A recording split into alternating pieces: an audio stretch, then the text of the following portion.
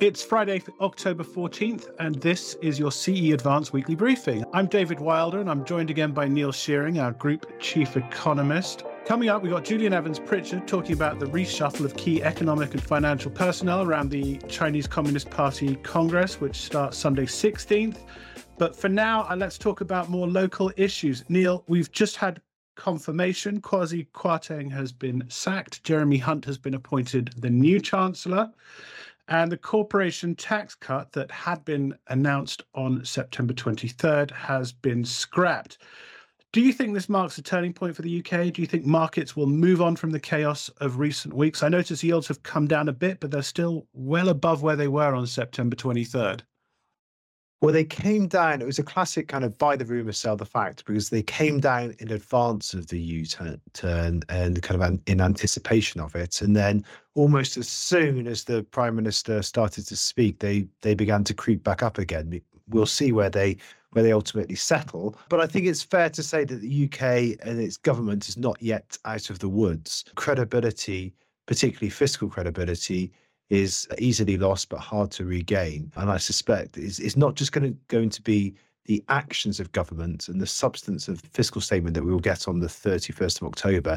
It will be the way that the new Chancellor, Jeremy Hunt, talks to the Commons, to the markets, the way it's delivered. The tone is going to be almost as important, I think, as the substance itself. Now, I know you're just about to brief clients about what's happened today, about what we can expect in the coming days, the coming weeks for the UK and in all of this political uncertainty. But what has struck me, stepping back from all this talk about tax cuts, was the note that you wrote during the leadership race, where you said all these tax cut pledges are actually a distraction from the real structural challenges that the UK economy faces. What are the economic policies that a ruling government in the UK, and I say that pointedly rather than a trust government, a ruling government, what should they be announcing rather than tax cuts for the highest earners? Well, I think there was two issues. Actually, there's three issues with the tax cuts that the Truss government and Kwarteng initially announced. The first is the scale of them and the fact that they were unfunded, so there wasn't a corresponding spending cut. So essentially, they were adding to borrowing at a time when inflation was already a problem, interest rates were already going up, so that just added more fuel to the inflationary fire. The second is that they were done. The tax cuts were announced on the basis that they would improve and raise long-term growth prospects. But actually, the international evidence on this is pretty weak. There's not much evidence that lower taxes, particularly when you're cutting from the levels the UK is at now, which is not particularly high by international standards, will do much to improve growth. So the substance, there's no really substantive reason to think that this would improve growth prospects. And then the third point was the way it was presented, and what the government didn't say is what it did say. It was presented in a way that basically said, look, the markets don't understand this, we understand this, we've got this. But they didn't talk at all about what they were going to do other than cutting tax to improve growth prospects. And that's the point that I think you rightly make.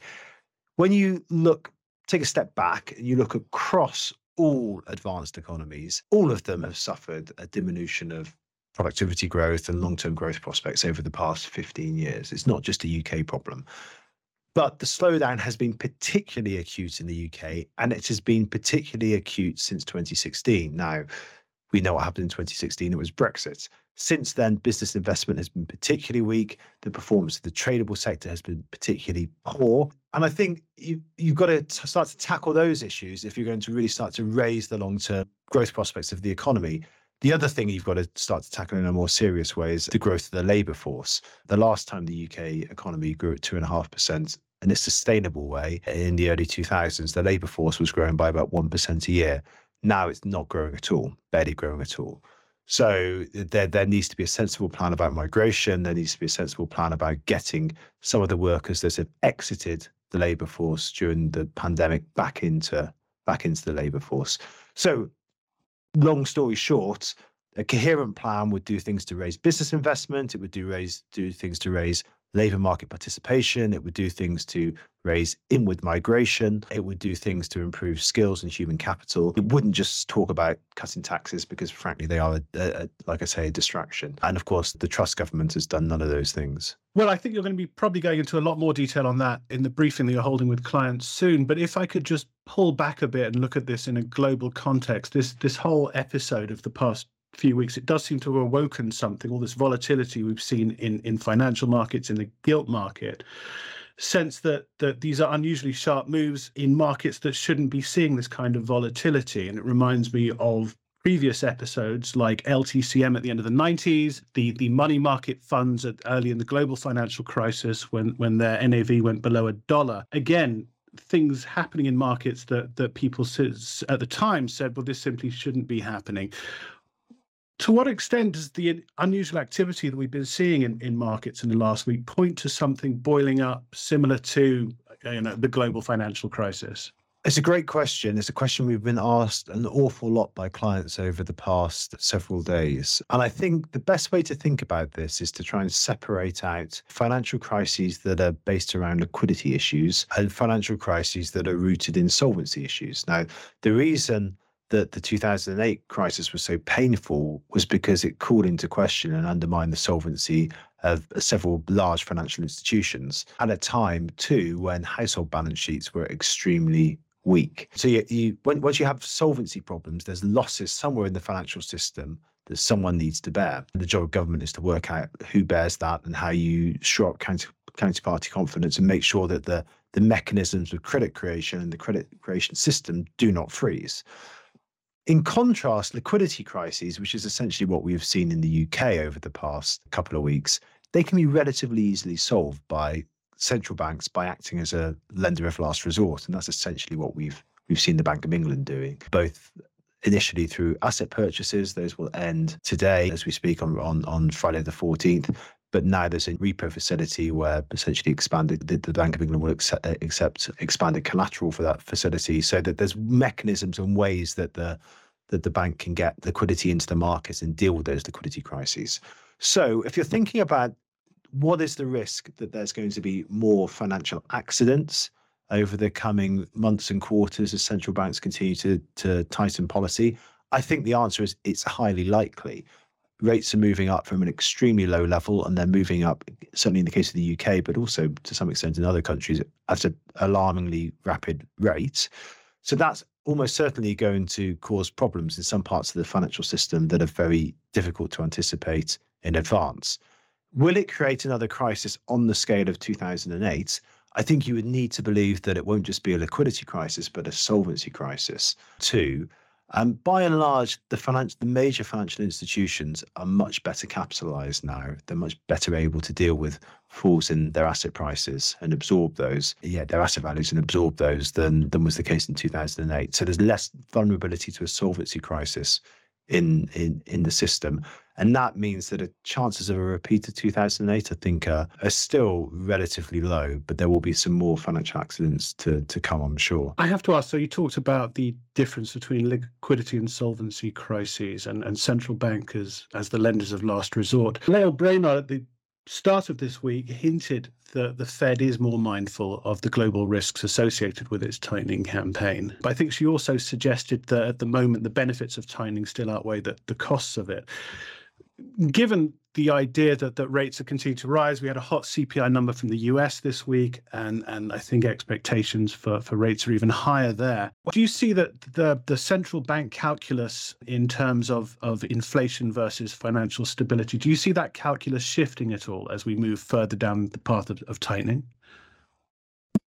I think it probably will start to shift, and it will start to shift for two reasons. One is that I think, notwithstanding the hot CPI number that we had this week for the US, we are starting to see, when we look further down the pipeline, evidence that price pressures are starting to ease. So if you look at things like some of the survey evidence of firms planning to raise prices, that's come off. There's some signs that some of the heat is coming out of the labour markets, some good shortages that have eased a lot. Labour shortages are starting to ease. So there's reasons to think that price pressures are easing, even if we're not yet seeing it in the CPI data. So that changes part of the central bank's calculus as that continues to feed through, I think. By the same token, as interest rates continue to move up and do so at a rapid rate, then I think the financial risks continue to only increase, that they're exacerbated and they become more of a headache. The New York Fed had a really interesting paper over the summer where it introduced the concept of R star starred. So we're just about familiar with the concept of R star. That's the neutral real rate of interest that keeps the economy at full employment. R star star is the real rate of interest that maintains financial stability. And the essential argument that the New York Fed was making is that there comes a point by which if you get real rates up too far, you start to threaten financial stability, and that rate can change over time. And given that we've come through a period where rates have been ultra low, it's bid up asset prices everywhere, I suspect that by the time you start to get to nominal rates of 4 or 5% in most countries, you're going to start to see strains in the system in places, particularly those countries that have seen large run-ups in house prices. So, yeah, the short answer to your question is yes, I suspect as rates continue to move up, we will start to see the calculus shift, both because inflation starts to ease a little, but also some of those financial vulnerabilities come slightly more sharply into focus. Okay, well, that's pretty complex, slightly gloomy, but also perhaps laced with a bit of optimism in that picture there. Neil, thank you for talking to me. Have a great weekend, and I will speak to you next week. Thanks, David. The 20th Communist Party Congress will dominate Chinese headlines in the coming 10 days. It's now widely expected that Xi Jinping will get an unprecedented third 5-year term as General Secretary, and that'll seal his grip on power. Our China team briefed clients on what this will mean for the economy in a drop-in earlier this week. The Congress also means that a big reshuffle of the Chinese leadership is getting fully underway. And here's a chat I had with Julian Evans-Pritchard, our senior China economist, about what that reshuffle will mean for the key economic and finance positions in the government. So looking specifically at this idea of personnel change, and I'd like to start with Liu He, who is he's been described as Xi Jinping's economic czar or his right-hand man on economic issues. Here's a guy who wears many hats. He's the head of the party office that deals with the economy and finance. I think recently he was put in charge of this semiconductor self-sufficiency drive. And he's now at retirement age, or at least the age at which officials like him conventionally retire.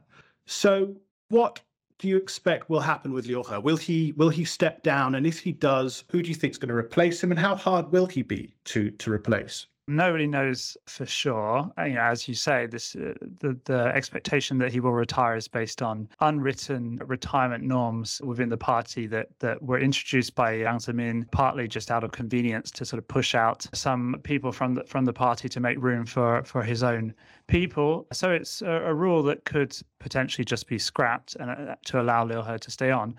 But it's interesting that Xi Jinping decided not to scrap the retirement norms at the last party congress 5 years ago. And even Wang Qishan, who is considered a close Xi ally, did retire from the party along those norms. So given that, my hunch is that Liu He probably will step down from the party. And that obviously raises the question of who could take over his role.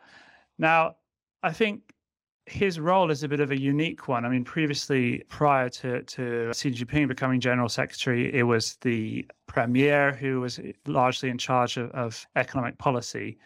But under Xi Jinping, the Premier Li Keqiang has been sidelined, and more of economic policy is taking place or the top level of economic policy decisions are taking place not in the State Council, but through these leading small groups, the key one being the Central Financial and Economic Affairs Commission, which is headed by Liu He, as you mentioned. And I think the creation of those leading small groups and Liu He's role in them was a tool to sideline Li Keqiang. But Li Keqiang is on course to retire. He's already said he's going to step down from his position as premier this coming March. And so Xi Jinping will finally get his pick of who to be premier. And that could potentially mean that he might want to restore some of the premier's previous influence and stature over economic policy. So I think it's not out of the question that the current roles of Li Keqiang and Liu He are combined into one, and we get somebody who is more closely aligned with Xi taking on that role. So does that imply then that if Li Keqiang steps down in March and Xi Jinping picks his guy as premier, that there could be a shift then back towards the state apparatus and away from these party groups that have been leading the policy-making drive? Well, my feeling is that the leading small groups will probably remain the sort of key venue for policy decisions, partly because I think Xi Jinping wants to be more personally involved in those decisions than previous general secretaries have. But within those leading small groups, the future premier could potentially play a much greater role, and he could even have a sort of dual position of being both premier but also the director and the chair of these leading small groups as well. So essentially, that's what I mean by combining both Liu He and Li Keqiang's role into one potentially, and that would allow you to have an economic czar who sort of has his feet both in those leading small groups but also directly in the state council as premier as well. So on that basis, who could be replacing Liu He or indeed the next premier? What is that? Who could it be, and what would that imply about the policy-making outlook? Because I know that Liu He there's been speculation, or there's been reports saying that He Lifeng from the National Development and Reform Commission could be taking over in that role, in that vice premiership. And the NDRC has been associated with a sort of more traditional model of the Chinese economy versus perhaps more reformist, the more reformist ideas of other parts of the bureaucracy. So is there a risk that whoever replaces Liu He in whichever of the roles that you're talking about could affect the policymaking process? I think it will depend to a large extent who that person is, how much power they have. There are various potential candidates for the role of premier, the most obvious being Wang Yang and Hu Chunhua, because they both tick the boxes in terms of their previous experience in the state council. They're also young enough not to sort of hit up against those retirement norms. He Lifeng, you mentioned, is also a name that's been floated to replace Liu He. He doesn't have the sort of traditional credentials needed to become premier, but I suppose it's not out of the question that he could be elevated to such a degree. To be honest, if He Lifeng were to be given either role, either Liu He's current position or the premier's or a sort of combined role, I would agree with you that would be a slightly concerning development, because as you say, the NDRC sort of has a more sort of top-down approach to economic policy, a less market-driven one, and one that I think appeals to Xi's agenda, but one that we think is not particularly helpful in terms of the long-term prospects for China's economy. So I think someone like Wang Yang, who's, if you look at his career history, had a greater role in sort of more free market reforms, would be a sort of more reassuring choice to replace either Li Keqiang or Liu He then.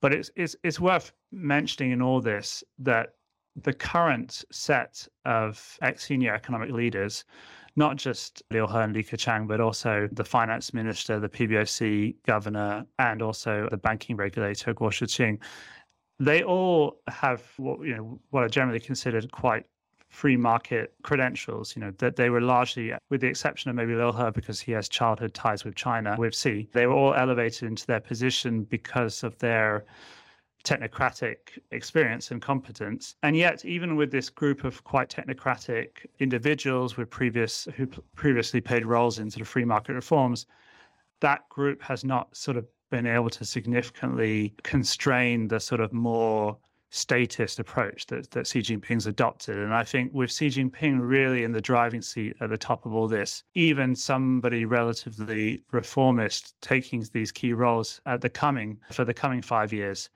we shouldn't necessarily interpret that as an evidence that we're going to get a shift towards more market-friendly policies. And I think that that's something to keep in mind. And I guess it is worth stressing again that this is speculation. This is Chinese party politics. It's very closed door horse trading, and no one really knows what the outcome will be until that Xinhua announcement on the day itself. So talking about the PBOC, if we could just focus on that for a second. I mean, it was never going to be an independent central bank like the Fed or the Bank of England. But as you alluded to, it did once seem to have much more sway over policy making within the State Council, which is this senior decision-making body within the government, as opposed to, or within the state, I should say, as opposed to the party. Based on what you're talking about, the sort of centralization of power under Xi Jinping, it may sound flippant, but does it really matter who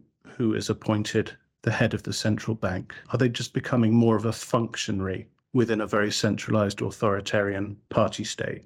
I think it matters less and less in terms of the overall direction of policy, which is being set right at the top and over which the PBOC governor probably has less and less influence. But I do think it still matters in terms of the quality of the day-to-day implementation of policy. And I think that will be the key thing to look out for here. So Yi Gang, who's the current PBOC governor, is due to retire at the MPC in March based on just the normal retirement norms. So, it'll be interesting to see who replaces him. Like I said, he was elevated because of his prior experience as PBOC vice governor, not so much because of his political ties. And I think that's the sort of approach that you'd want to continue to see going forward. I think the worrying trend under Xi Jinping is that there's more and more evidence that promotion is being driven by political ties rather than sort of competence in terms of economic governance. And so if we do see a further shift in that direction with the PBOC of the governor becoming a more politicized position than it is now, that would raise concerns to me in terms of the quality of the day-to-day implementation of policy going forward, even if it doesn't make that much difference to the overall top-down policy agenda. Well, that's all for now. Look out for more of our analysis on the Party Congress, not to mention our ongoing coverage of monetary tightening and its many risks on our website. Until next time, have a great week.